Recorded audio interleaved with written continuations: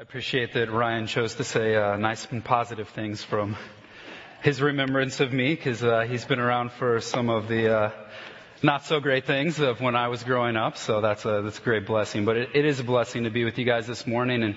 And this time of year is a time of year that I really appreciate, as I like to reflect on just a lot of different things. And this time in between Christmas and New Year's is a time where a lot of people are doing that. You're reflecting on what's happening. A lot of people are thinking about New Year's resolutions, those types of things. And I looked at some statistics on New Year's resolutions just as I was preparing for the message today. And they say that 25% of people will not have their resolution continue past the first week of the year. 25%. So if you got a family of 4, one of them is going to not make it out of the first week, And they also say that 25% of people who regularly make New Year's resolutions will never in their lifetime actually complete one. And so then there's the thought of, well, how many people actually do complete New Year's resolutions? And they think about 8% of people will complete a New Year's resolution. And that's not a great number or whatever, but I do enjoy looking at social media and watching people as they roll through their things, and maybe placing bets on how far somebody's going to get on things, like give it a week, 2 weeks. Hey, some people, you see something, you're like, oh, I always thought they'd try that, You think it'll work out. But a lot of times what I'm convinced of is that people have this expectation of what something should be, how something should work, or how something should progress. And so we carry that vision or that belief of what we want to the process that it's going to take to do that. And with New Year's resolutions, common ones are you want to spend more time with family, you want to restore friendships, weight loss, eat healthier, those types of things.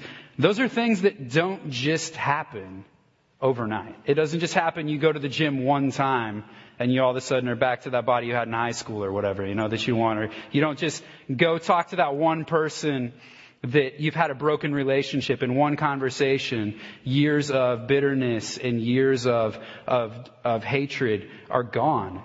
It takes time to invest in those types of things. But we have this vision of what we want to happen.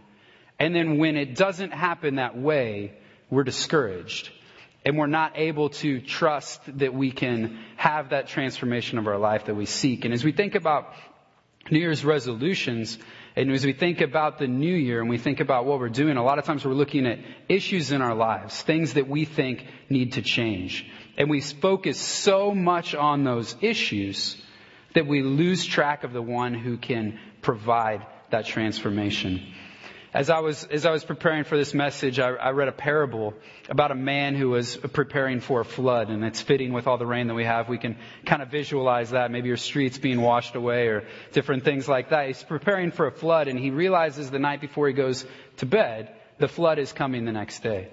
And so he prays to God that God would protect him during that. And while he's there, he has a vision that God reaches down his hand and saves him.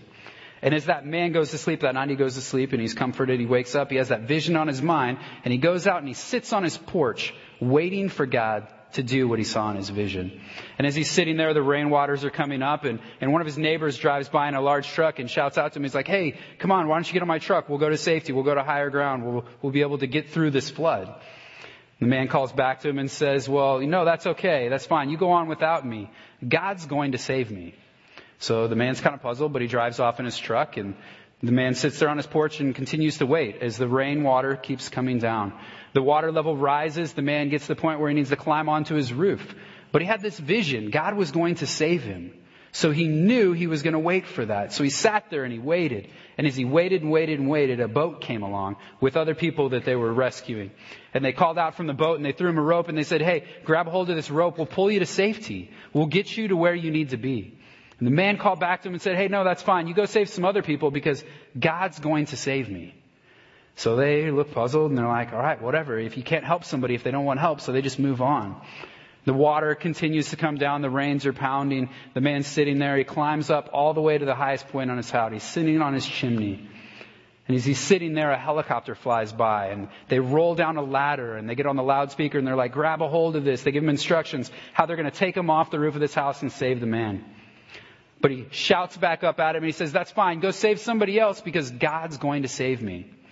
And as he sits there, as the helicopter leaves, he sits there and the water continues to rise. and it washes him away, and he drowns.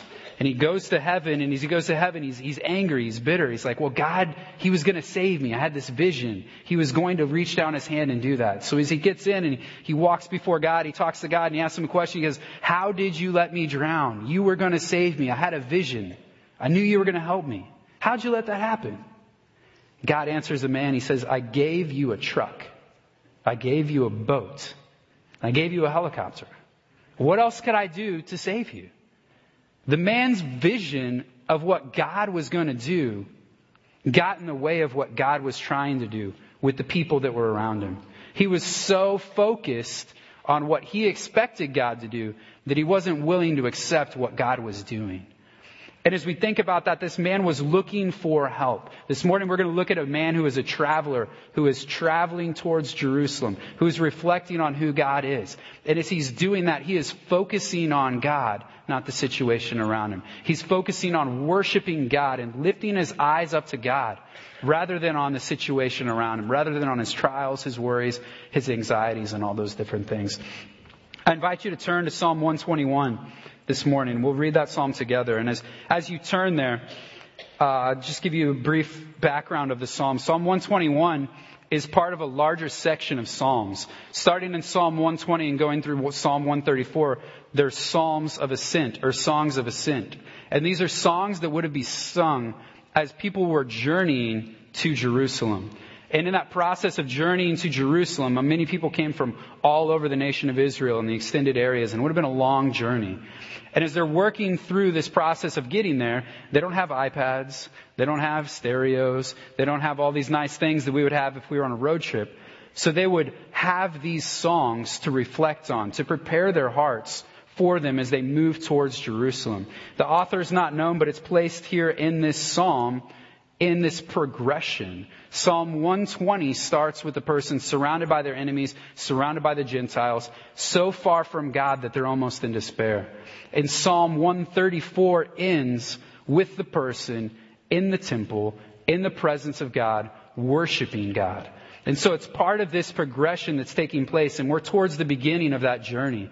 And as the psalmist writes towards the beginning of the journey, he's reflecting on what God has done for him, what God is providing for him in his journey, and what God is doing in his life. In the first two verses of the psalm, he focuses on his own belief.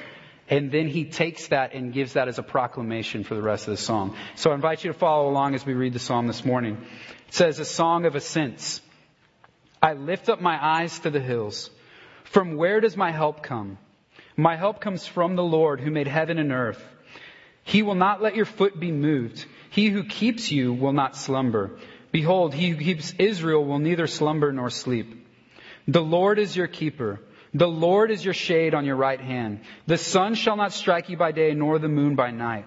For the Lord will keep you from all evil. He will keep your life. The Lord will keep your going out and your coming in from this time forth and forevermore. So what we have here is this psalm that is preparing this man for a journey. But I think in order for you to really understand that journey, you really have to understand the geography, what's around where he is. Ancient cities were usually placed upon large hills because that was a place where it could be fortified, it could be protected from enemies. It was able to be a stronghold as people were attacking it. And so Jerusalem and many of the cities in Israel that are still there are placed on this ridge line. And on the ridge, on both sides of it, go down to much, much lower elevations. If you go down to the east, you go down towards the Jordan River and you go down towards the Dead Sea eventually. If you go to the west, you'll go towards the Mediterranean Sea. But the terrain is very rugged.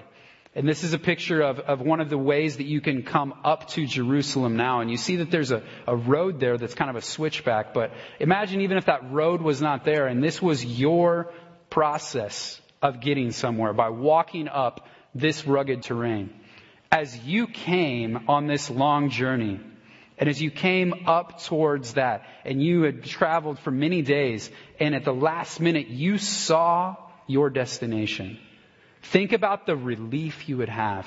Think about the joy that you would have knowing that everything you'd invested in this journey was about to come to fruition. Because for these people who were doing this journey, usually they would do it at least 3 times a year for Passover, for Pentecost, for the Feast of Tabernacles. When they came to Jerusalem, they believed they were coming to the presence of God. They believed that God was going to meet them there. And think about that. I don't think we always think about that when we come to church. We don't always think like, when I come to church, I'm expecting to meet God. I'm expecting for God to reveal himself to me. I'm expecting for his word to speak to me, for his spirit to be active in my life. But these people, this was heavy for them as they came. They even had to go through ritual cleanings outside of the temple to come inside, to be worthy to be in the presence of God. But he comes to this point. He's at this point that he looks up on the hills. He lifts his eyes up and he sees the prize of his whole journey. He sees why he left his home, why he came. He sees the presence of God. And that provides great joy in his life. And this psalm is an overflow of that joy. So this morning we're going to examine 4 promises of God in Psalm 21 so that we'll rightly look to God for our help in the year ahead. And we look at these 4 promises. It's 4 things that God is in and of himself. It's not 4 things for us to do. It's not 4 steps for us to take, but it's 4 reflections of the character and the nature of God that will provide the help that we need. The first one of these is that God is our helper. As we think about God being our helper, as you look back at verses 1 and 2, he says he lifts his eyes up to the hills. From where does his help come? It's a question, obviously, right? But the answer is given right there. His help, he knows, comes from the Lord, the one who made heaven and earth. As I was saying earlier, the presence of God was a sign of help for his people. When the nation of Israel was in the time where they were moving out of Egypt and into the land, they had the tabernacle built. And the tabernacle was where Moses would speak to God. The entire nation would encamp around that tabernacle because they knew that where God's presence was, blessings were. Where God's presence was, his provision was. He provided for them manna. He provided for them a cloud of fire, a pillar of fire that would guide them through the nights, and a cloud that would guide them through the harsh days. He was there protecting and providing and accompanying his people. And as he did that, he was doing that to help his people as they sought to be near to him. And as they were doing that, they realized that God's works show that he's able to help his people. The name that's used here for the Lord, it says this help comes from the Lord. That's the covenant name of God. That's the name that's Yahweh. It's the name that God was giving to Moses at the burning bush. And that name carries significance because it shows the deliverance and the provision for the nation of Israel.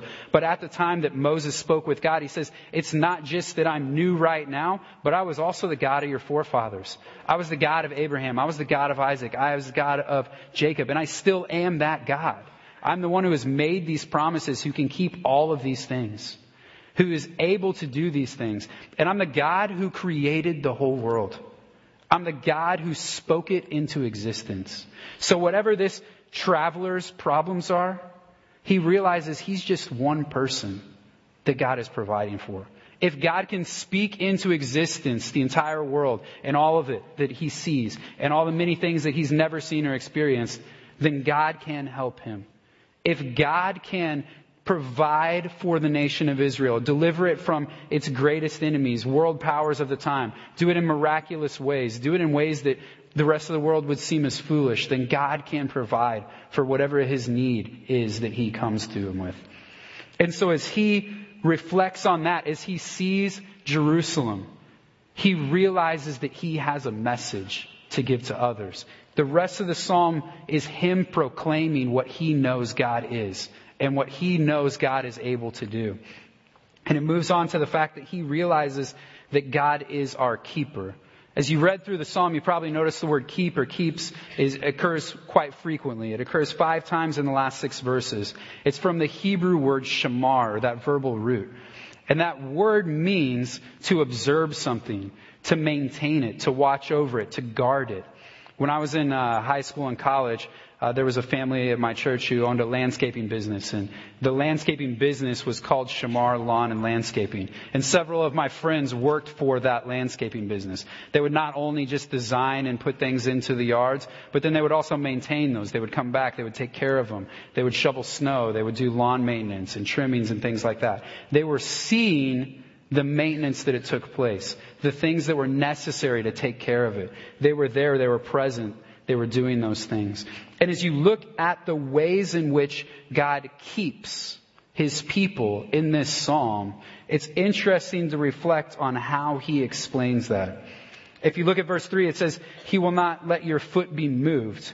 He who keeps you will not slumber. If you think about the fact that, going back to that picture we saw of a person who's traveling, who's climbing that mountain, who's walking on those ridges and the rocks that are there, the loose gravel that's there, as you walk across those things, very easily your foot could slip and you slide back down and you've lost your progress. Possibly you've been injured. As you do that, you think about those types of things, and He says, God's not going to let that happen to you because He doesn't sleep. He's not tired. Think about the man who's on that journey is going to be weary. He's going to be tired. He's going to want a bed. He's going to want to rest. But he's not tired. God's not tired. He's there with him to make sure that he doesn't slip. Possibly somebody in this service got a bike for Christmas, right? And when you get a bike for Christmas, maybe it has training wheels. Maybe you're a little past training wheels, but let's assume it has training wheels still, right? When your parents help you to ride that and take those training wheels off, they walk with you to make sure you don't slip. They walk with you to make sure that you're not discouraged by falling down, because it will happen. If you just got on the bike and started riding, you're going to fail. But just like that parent or that older sibling is there alongside you, making sure you don't fall, He says God is there with you. It signals to us that God is near to us. If God is going to keep your feet on the path it's supposed to be, God is close to you. He moves on and talks about how God is your keeper, the one who is protecting you, giving you shade. Think about how much of a benefit that would be. Shade on a journey in the desert. If you think back to that picture, there weren't trees. There weren't really clouds in the sky to protect you. There were all of these different things that could be pressing down on him. But God is there providing for him, even in those situations. He's keeping them from all evil. He's protecting them. He's doing all of these different things because of who He is and what He desires. And when we think of God as our keeper, it demonstrates His desire to watch over our lives. He wants to be involved in our lives. Do you believe that? Do you believe that God actually wants to be involved in your life? Because I know, at least for me, there are times in my life where I feel like I am far from God. I feel like I've done something that makes it so that God doesn't want to be near to me. And in those times, you feel like I have to do something to get back to God. I have to do something to get back close to God. But the promise is that God is near and you're the one who is not focused on that. It's in those times when we feel like God is far, that we feel like God does not want us, that God is calling us to seek Him even more. That God is calling us to draw closer to Him. That God is calling us to trust in Him. To trust in Him as a gracious and merciful and loving God. To trust that He is the one who can do that. That He can draw us back into Him. But we have to realize and recognize that He's never left our side. He's never moved on from us. Not because of anything that we've done. And that's the beauty of grace. That's the beauty of mercy. Is that it's not us. It's not us. It's not our faults. It's not our sin. It's not all the different things that we fail at. But it's God. It's God who says, I'm here. I'll be with you. I'll walk with you. I realize you're not perfect, and that's okay. Because I have provided for you. And I have provided for your imperfection. So as he's talking about Him as His keeper, it's so much more than just God being there. Because of who God is. Because of what God promises in those things. Before the psalmist, God is our helper, God is our keeper, but He's also our protector. As you look back down at verse 5, it talks about the Lord being the keeper and He's the shade on your right hand. We already thought about the fact of this person who's traveling, he's journeying in the hot desert. That shade would be such a relief. It would be so great to just have the shade. If you were here several weeks ago, we talked about Jonah and we walked through Jonah and how he was loving the shade that was provided by the vine that grew up, and then how he was disappointed and despaired when it left. That shade that's there It's such a relief in that time. It's such a relief in that situation where there are no air conditioners. There's not those misting fans. There's not those things all along the pathway, right? You're out there. You're in the wilderness. You're traveling. You're hot. You're tired. But the shade is also covering something specific in our passage. It talks about covering the right hand. The right hand was very important in ancient times. Most people in that time, their strength was necessary for whatever their occupation was. Whether they were building, whether they were a farmer, whether they were a soldier, their strength was who they were as a man. And that was very important to them. And so, not to say that God wouldn't use left-handed people. I shared in the first service, God uses left-handed people. Ehud, the left-handed warrior in Judges, he uses that left-handed person because of the people thought everybody would be right-handed. So they didn't even check him for his sword. His sword would have been on the opposite side. He goes in, he sneaks in, infiltrates the enemy, destroys their king, and allows for the nation to be saved. So those types of things, God uses left-handed people. That's not what this is saying. It's saying that your right hand is symbolic of your strength. And if someone is sitting at your right hand, that position of honor, that person has your back. They're going to protect you. They're there for you. They're covering your strongest thing. And if they're covering your strongest thing, you're going to hope that they're stronger than you, right? You're going to hope that they're there for you. And as you think about those types of things, the psalmist realizes the strength that God has as he covers his right hand. Several other places in the psalm pick up on this metaphor. Psalm 109:31 says, "For he stands at the right hand of the needy one to save him from those who condemn his soul to death." God is present to provide for him in that situation. Psalm 110:5 says, "The Lord is at your right hand. He will shatter kings on the day of his wrath." God has the power to shatter all of those empires that were coming up against the nation of Israel. And as that psalmist thinks about God providing that shade, that comfort for his strength as he journeys, that gives him encouragement. That gives him those things. Because as he even lists there, it's the shade protects him from several things. First one is the sun is mentioned. We know the dangers of the sun, especially if you're fair-skinned like me. You know, if I go outside for too long, if I'm at the beach too long, it ends poorly. You know, I'm not going to get tan. It's just not going to happen. Best case scenario, I'll add some freckles. Worst case scenario, I'll be miserable for several days. And so as you think about that the sun, we know the dangers of the sun, right? We know about heat stroke. We know about the sickness that can come from dehydration, from being out and being exposed for too long. We know those things. They've known that for years. You look back at many times and you see the pictures of people who are journeying. They're covered. Their faces, as much of their body is covered. While that would still be warm, it was to protect them from the sun. They didn't have sunscreen. They didn't have those types of things. So they were doing that to be protected from the sun, which is symbolic of visible and known threats. The known threats that were there, the different dangers that he would come across in his journey. He knew that God was protecting him from those. But not just the sun. It's interesting that he will protect him from the moon that's there at night. He will protect him from the moon being symbolic of invisible and unknown threats. We know the moon has different effects on our tides, and we know that the moon has different effects on different things that have been observed. But if you're to ask a teacher, or if you're to ask somebody who works in law enforcement, or somebody who works at an emergency room, when there's a full moon, strange things happen, right? And so that may not be what he's talking about here per se, but the people who were traveling in that time, if they were out and exposed overnight with a large moon, inability to sleep would come, which would mess with their cognitive abilities and their ability to think straight. They could become delirious and disillusioned where they're going and possibly journey the wrong ways. And so there are different ways that those things are documented. But what happens with that moon being symbolic of the invisible and unknown threats is God will protect him from things he doesn't even know are out there.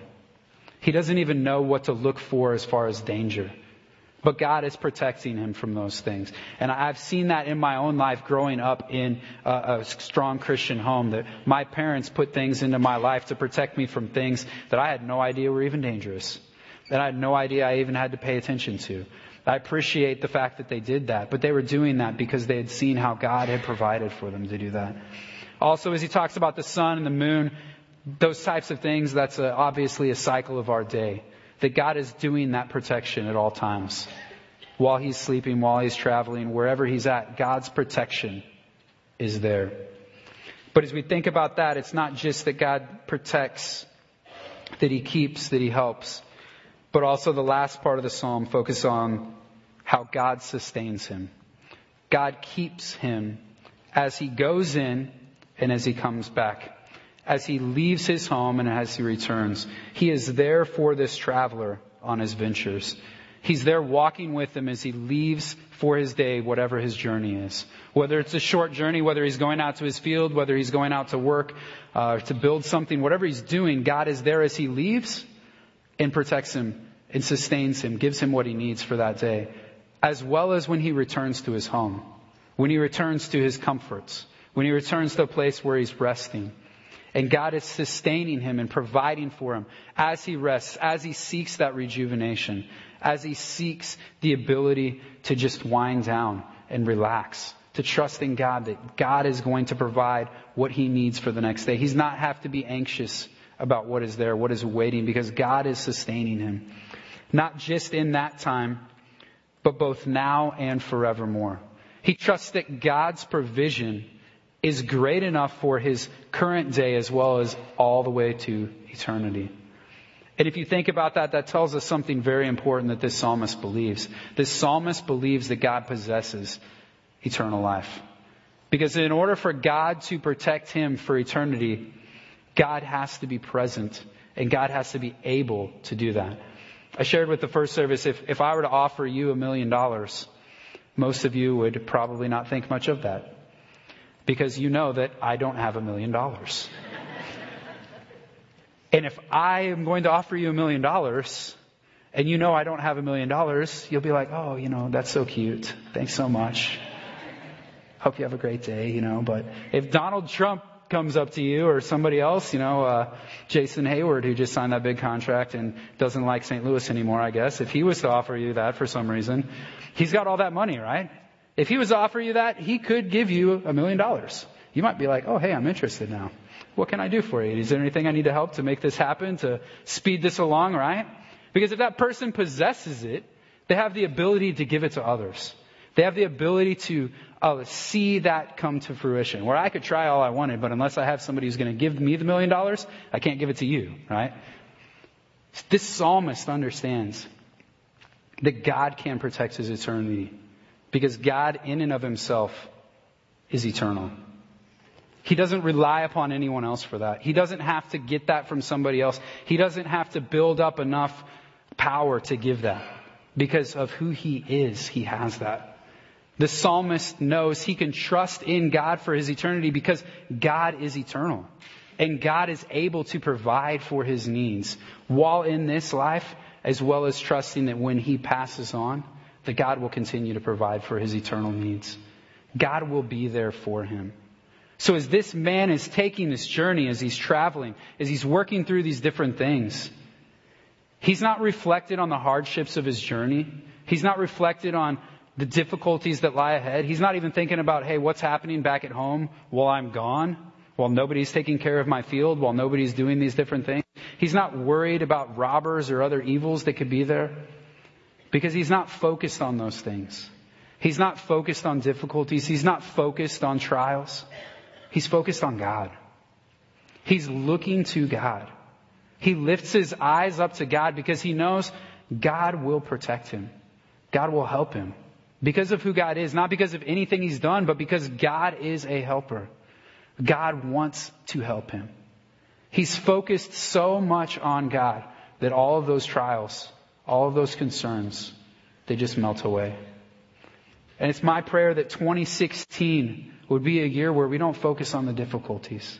We don't focus on the hardships that we are anticipating. We don't focus on even the joys that we're anticipating because we don't want to be disappointed when those don't happen.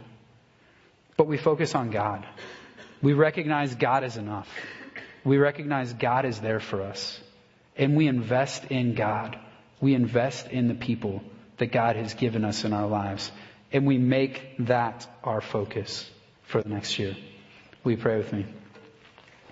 Heavenly Father, we thank you for this morning. We thank you for your word. We thank you for the power that it has, the encouragement that it has, the way that it speaks to us as weak people, Father. That it speaks to us through other people in their situations. And we thank you for this traveler and for other travelers like him who have walked journeys of hardship. How they've been able to reflect upon your goodness, Father, and how they've been able to reflect upon the truth in your character, Father. And so we pray that as we anticipate this new year in 2016 with all of its unknowns, with all of its joys, with all of its hardships, with all of whatever you have in store for us, God, we pray that we would be focused on you, that we would be lifting our eyes to you, that we would marvel at your greatness, that we would marvel at your mercy, that we would marvel at your love, Father, that we would reflect and invest so much in that, Father, that whatever you have in store for us, we're ready for, God, because of who you are and because of who you desire to be in our lives. We pray right now as we take these offerings, as we give back to you as an overflow of the joy and the love that we have for you in our hearts, that you would be honored and glorified and that you would do your will with them, Father. We thank you for this morning. We thank you for each person who is here, who has heard your word. It's in your name we pray.